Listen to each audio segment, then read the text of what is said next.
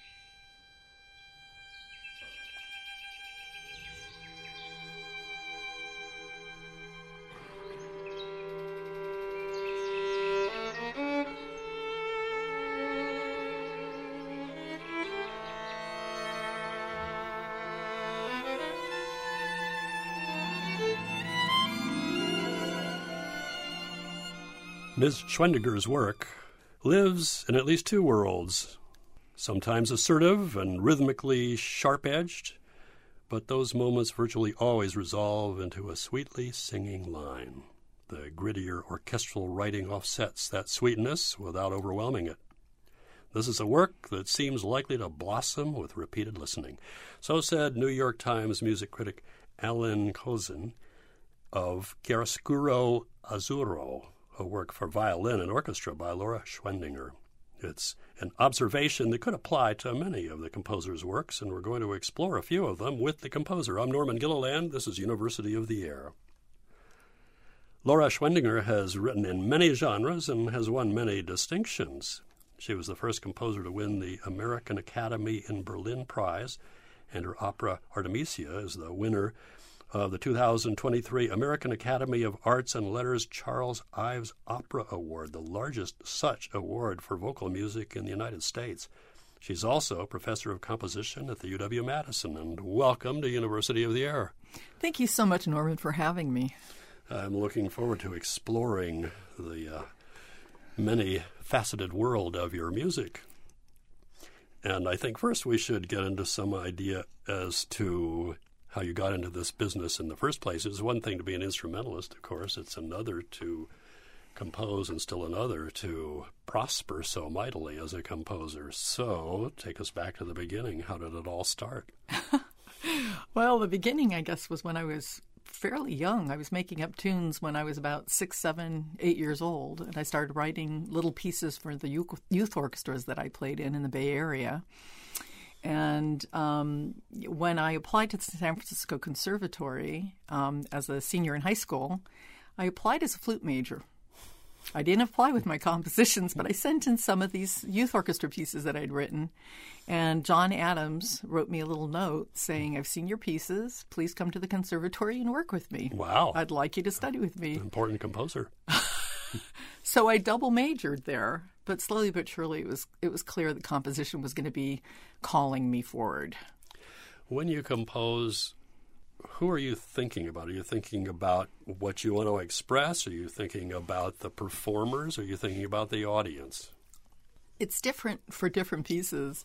One of the pieces that I may share with you today, Nightingales, we heard a little bit of it maybe at the beginning, was started because I had a student named Eleanor Barsh, who's an alumnus of UW-Madison and is an extraordinarily gifted performer. And I've written other pieces for her, but we talked for a while about maybe doing a concerto at some point. And so thus Nightingales was born, and it was born out of wanting to write her a piece that would really show off her virtuosity. And then the marriage with my obsession with birds during COVID really had a huge effect on things. I stayed sane by looking out my back window and looking at the birds and transcribing bird calls. Oh, that must have been fun. So I kept a little journal of all the different bird calls, and I tried to identify all of them. I couldn't identify all of them. But a lot of those birds from my backyard are in this piece. Not the first time by any means that birds have inspired music. I mean, going all the way back to, the 17th century and probably before that, if we knew imitation sonatas and imitation of bird calls, and then by the time you get to the 20th century with Respighi and is it the Pines of Rome? Of course, certainly yeah. We have gramophone recordings of birds worked into the thing. But you must have been aware of all of that when you wrote your birds into your pieces. Oh, yeah, absolutely. And there are some little kind of winks and nods to Messiaen in the piece because he's really the man who made all of this possible in a way. Let's get into some of this music then. We started out with the aptly named Nightingales, the beginning of that. And what sort of work is that? That work is a piece for 2 violin soloists and orchestra. What do you use for the bird calls then? Oh, well, the violin soloists do all sorts of wonderful effects that recall these bird calls. But there are also a lot of little nifty gadgets in the percussion section that are used, including a nightingale bird call from England, actually from Acme Bird Call Company. Now, we mentioned in the beginning there your opera, Artemisia, and what's the premise behind that? Well, Artemisia Gentileschi was a famous painter, and she was a follower of Caravaggio and used the same techniques that he did, very brightly shown faces with a dark background, so you feel the weight of the body coming out of the darkness. So her father was a very famous painter as well, and he raised her to learn how to paint, and she became a painter in his studio. And at the tender age of 17, people already knew who she was. She already was known as being kind of this Wunderkind. And unfortunately, one of the people he hired to teach her about perspective, Agostino Tassi, raped her. And it was kind of the trial of the century because her father had Tassi put on trial. You could call for that in those days. And he was put on trial. And after a very long watched trial in which Artemisia's fingers were broken during torture to verify her testimony. Was that a common thing then? Yes, it was. The Inquisition. Oh, of course. They were lovely people, let's say. But, as a painter, having your fingers broken was no small thing. Sure. But she verified her testimony in such a way that Tassi was found guilty. And he never served. He was able to, buy his way out Didn't of get serving. any fingers broken. No, and didn't get any fingers broken. But he was found guilty, so her honor was restored by this in the eyes of her father and of the people of that time. And from there, she painted for King Charles in England. She painted for dukes and duchesses and every major figure you can think of, she painted for. And you're turning, then, the story of a painter into an opera. We do. We take tableaux vivants of her famous paintings. Mm-hmm. Yeah. And these tableaux vivants are really almost autobiographical because she painted her face into many of the paintings. And, of course, she paints her own face as Judith and Tassi's face as Holofernes. She's definitely working through things, isn't she? She's in her working. Paintings. She is, and she was brave in that way. And, she's an incredible figure. Anyway, we surmise, we don't know exactly how she died. She might have died in a plague that went through her area in those years. But she also wrote a letter, and we have all the letters, by the way, that she wrote her patron or patron wrote her. We also have the transcripts of the trial. They still exist in Italy. That's a wealth of information to work with if you're going to write an opera on the subject. Exactly. And my librettist did all this wonderful research. And we surmised that she was losing her eyesight because she asks her patron, Don Ruffo, for monies for a procedure of some sort. And during that period of time, cataract surgery was quite common. You know, Bach and Handel are said to have died from complications to that surgery. It was not a good time for certain medical procedures. Well, let's hear some of this before we get a little bit more into the arc of the story, and set us up some excerpts or two from your opera. Well, the first one I've prepared for you is an aria, and it's about her singing through this canvas that is a self-portrait of allegory as art. She sings gold, it needs more gold. And what she is trying to do is brighten up the image because her eyesight's starting to fail. Then the second excerpt, which follows that, is an aria that her assistant Tommaso sings, and he has a case for Artemisia. He's in love with her secretly. All operas need that in some way or shape or form, and so he's singing about his master who is having a difficult time with her painting because of this thing that she's experienced. And so what is this first excerpt called? It's an aria? It's called the Gold Aria. And after that, it's Tommaso's aria.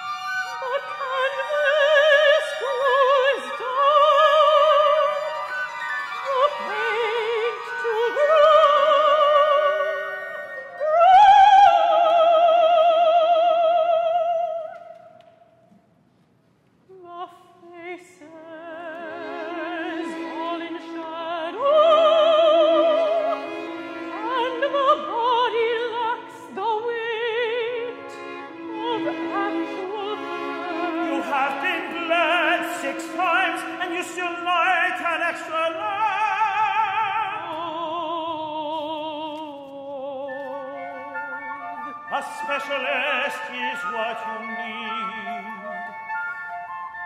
I know an oculist who can help. Who can help?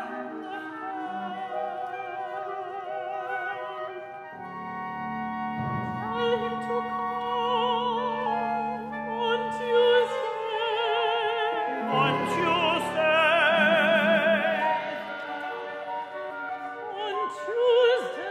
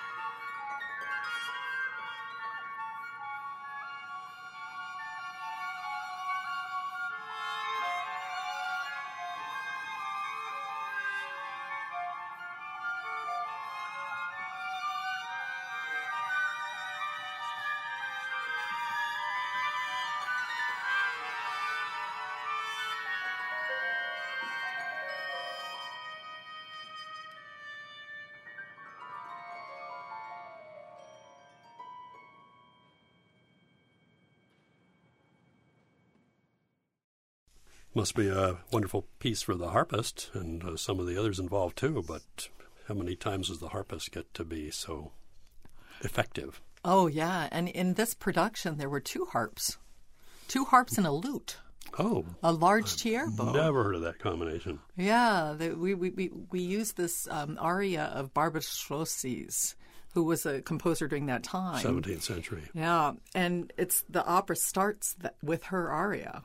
And then it moves into a chorus that takes the words from her aria and they go off with it. Che si può fare, which means what can be done, which is the overall effect of the opera, which is, if you're losing your eyesight and your pain, or what happens next, that kind of thing. Sure. Yeah. So the next example we're going to hear is This is the Ring You Gave Me, which is what Artemisia sings during her torture. And some of the words from this particular aria come from the transcripts of the trial. Artemisia famously said, "What I have said is true. All is true." And that is a famous quotation from her. And so this is quite an intense excerpt where she's singing in the court. She's quite angry. She's looking directly at Tassi. "This is the ring you gave me. This is the promise that you made." And but the rings in this case are the sibyls, which are the way that she was tortured.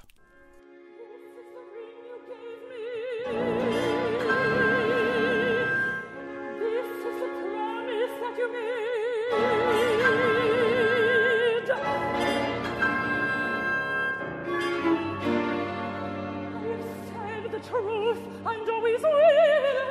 I am here to confirm what I say.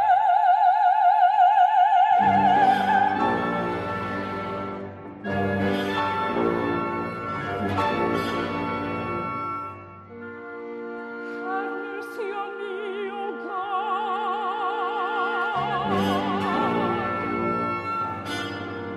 May the bones you have broken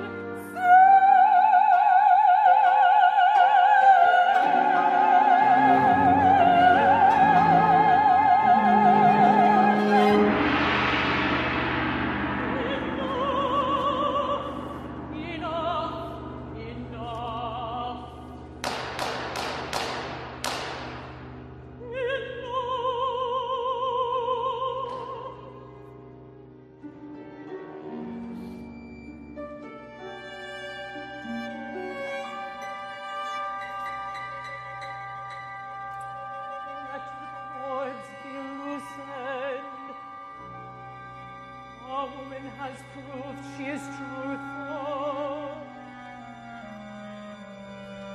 Oh, see, a court finds you guilty.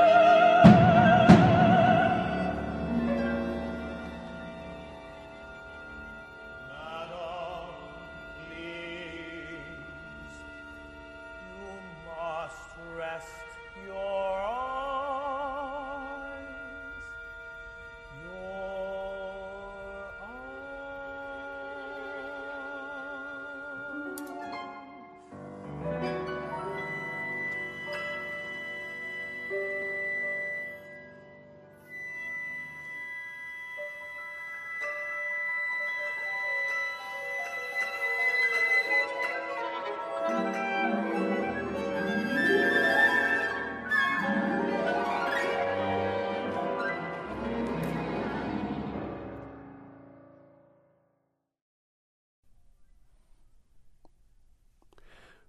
Very effective at creating this reverie and dreamlike remembrance effect for Artemisia. Yeah, she's remembering these horrible, moments of her life. And at the end, Tommaso says, "Madam, wake up." He's trying to wake her out of this past moment and reliving it, late in her life. She's kind of thinking about this past and the arc of her life. Performances of this opera, when and where have they taken place? Oh, there have been 6 different productions. This production is the Trinity Wall Street production with Trinity Novus, which is a very fine orchestra in New York. And Trinity has a lot of money, so the production was really something. We got to work with Lydia Januszkowska, who conducts in Chicago, and Christopher Alden, who is a famous opera director, and all the singers were Metropolitan Opera singers, people like Richard Troxell and Augusta Cazzo, an amazing cast. It would take an amazing cast, I think, to really make it its best. I mean, it could be a tough opera to sing, right? Oh, yeah. It's a difficult opera. And, the opera matches, I think, in tone, the bravery and the difficulty and the beauty in different ways of the painting. So I tried to match that complexity because her work is really, it's very, very interesting and complex, and there are many layers. We're going to look, speaking of many layers and complexity, further at the music in other contexts of composer Laura Schwendinger when we return in a moment. This is University of the Air. I'm Norman Gilliland, back with composer Laura Schwendinger, who is also a professor of composition at the UW-Madison and a multiple award-winning composer. And we've been listening to excerpts from her opera Artemisia. And we have looked at a lot of varying textures, a lot of complexity, layers of things going on, storyline included.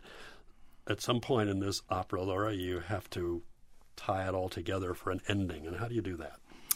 Well, Norman, she sings this aria about the moon, and she comes out of that reverie realizing that she's going to lose her eyesight.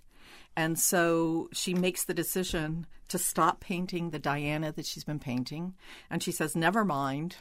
I'm not going to paint this naked Diana. She had a thing about painting lots of naked ladies she didn't want to after a while. It got to be a little bit old. And she says, anyway, the oculist is coming to take me away soon to an uncertain future. And then the chorus comes in and sings this "Che si può fare," this "what can be done." And from that, then the soprano ends the entire thing with a little bit of this Barbara Strozzi aria. And we will hear her accompanied by the lute. I will paint an Artemis to my own taste. I have shown what Actaeon sees. What Actaeon sees. It's only darkness and pain. Darkness and pain.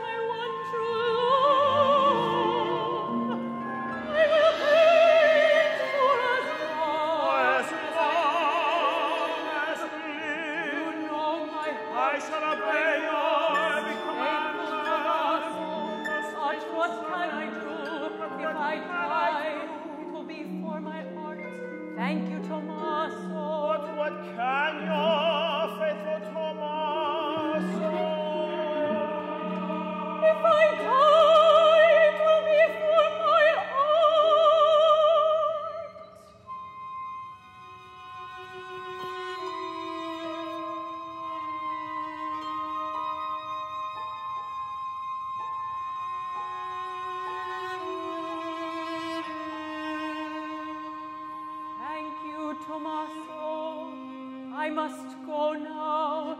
Good night.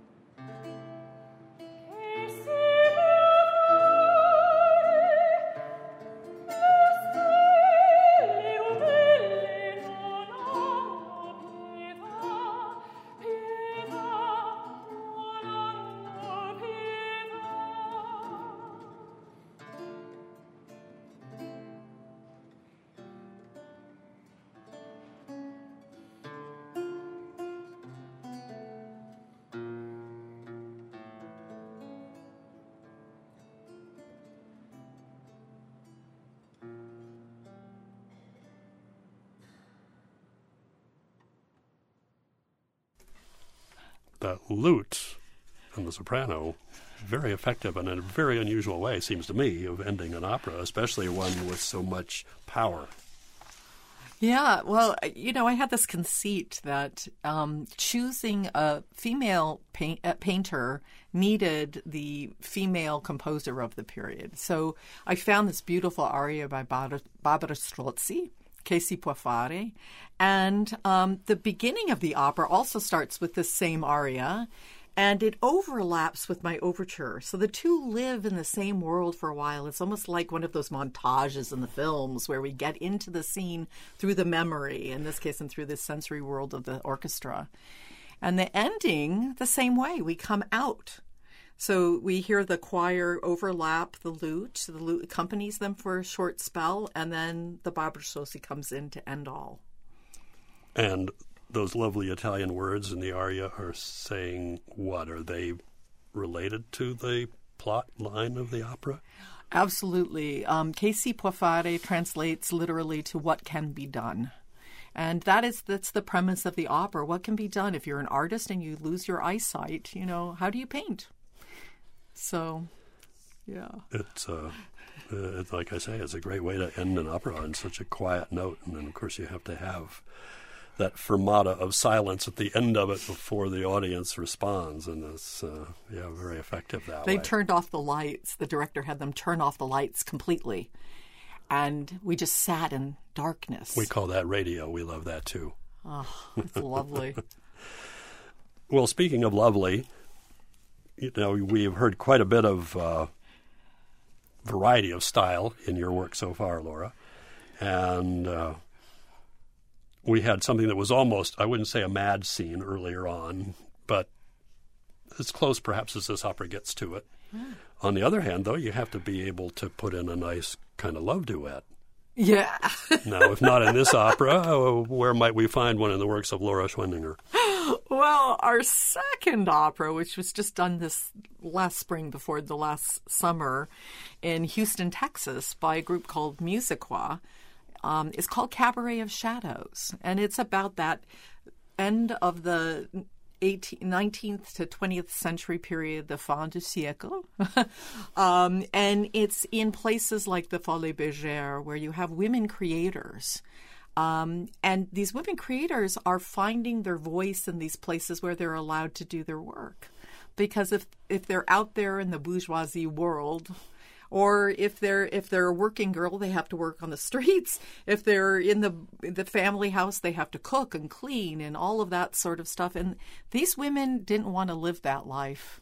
So and this is Paris we're talking about, so anything goes.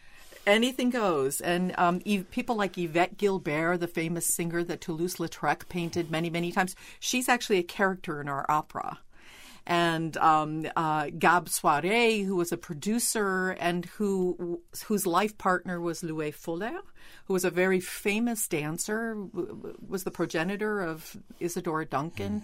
And she danced with these large sheets of fabric, and she did these swirls. She was almost like a blossoming flower on stage. Sounds like Isadora Duncan. Yeah, exactly. And she was friends with Madame Curie, and they experimented with radium against the fabric so she would glow in the dark on stage. Yeah, she died of cancer. Yeah, I was going to say, as it turns out, not a great idea, but very exciting to look at while it lasted. Exactly. And she was a sensation in Paris. People would come from all over to see Louis Fuller dance. She was an American, actually. She was from the Chicago area. So so this duet that we're going to listen to is Gab Soirée, who's the MC for our night in this kind of cabaret of the mind. And she's singing about her lost love, Louis Fuller. And Louis Fuller died a number of years earlier than kind of the setting of this opera. But she still is haunted by the loss of her great love. So this is from your opera Cabaret of Shadows. Love duet.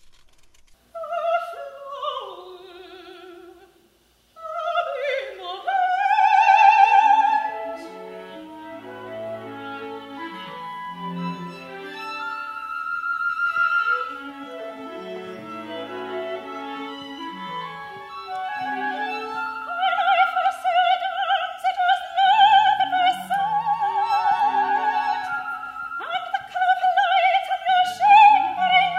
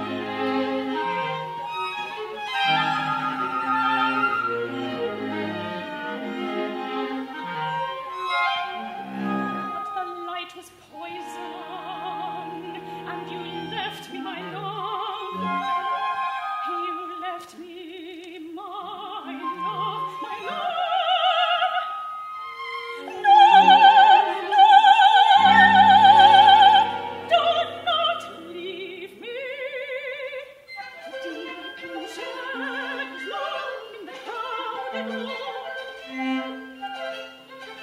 in the darkness around us we still feel as far.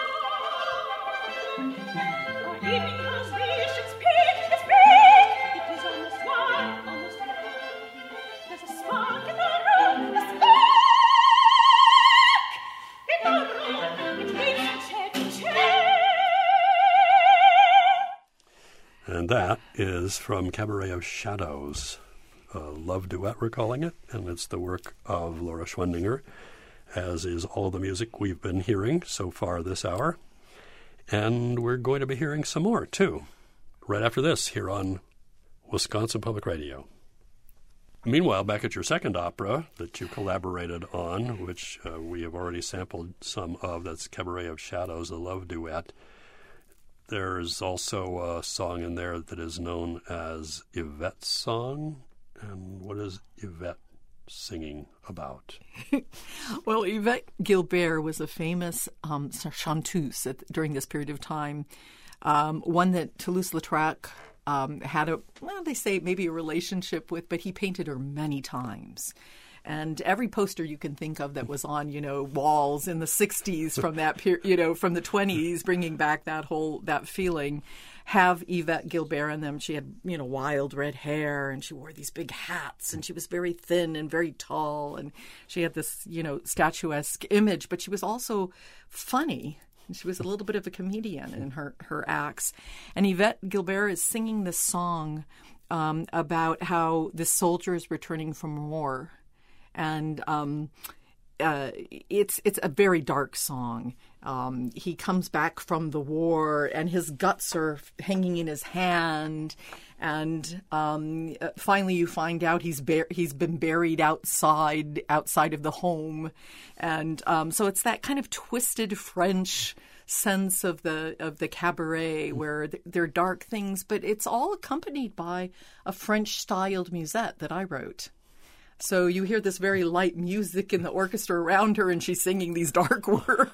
Oh, that kind of contrast can be very effective.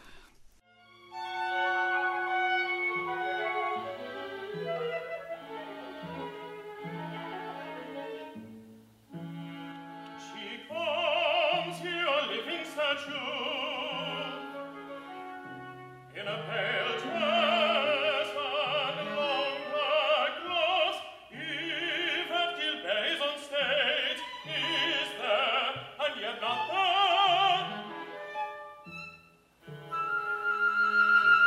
When Jean came home from the war, his mother cried, "Jean, rejoice! Your wife has borne you a son." She did not know that Jean was holding his guts in his hand. Death is upon me. Bring me my last bed. Hide me close. My wife will not know. Her husband has come home dead. Come home dead. From a face white as a corpse and a biting voice. When she sings of romance, she sings in funereal tones.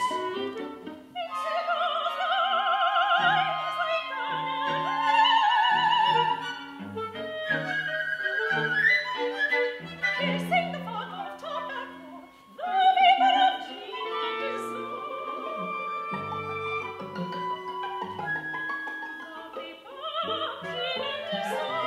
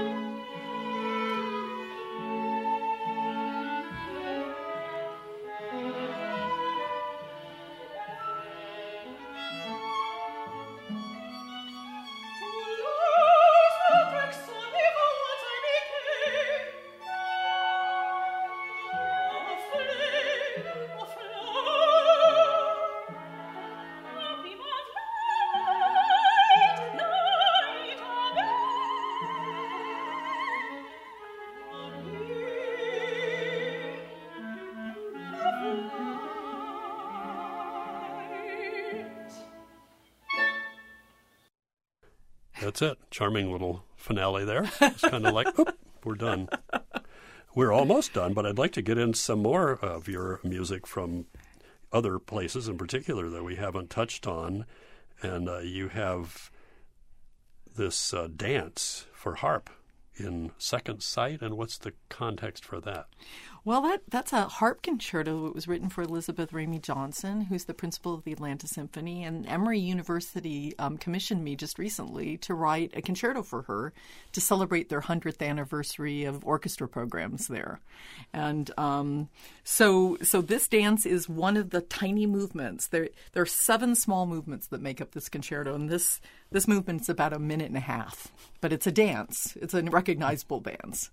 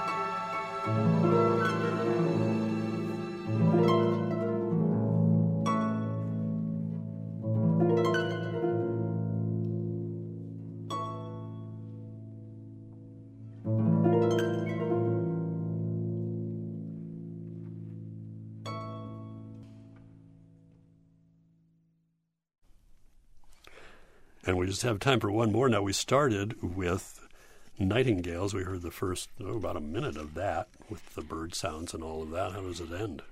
Well, it ends with a lot of crazy bird bombast. That's how it ends. All right. Yeah, the birds go pretty insane, and all heck breaks loose. The brass gets some good chords, and then out of that comes a certain. The ending has this certain stillness that just leaves this kind of chord. And it's something I didn't mention before, but Nightingales is also an answer, in a way, to the unanswered question by Ives. How appropriate. Boy, I thought about that through COVID so much.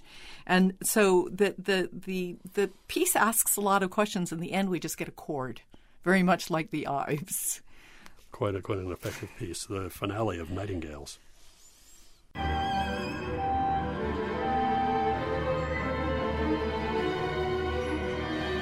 Wow, that time.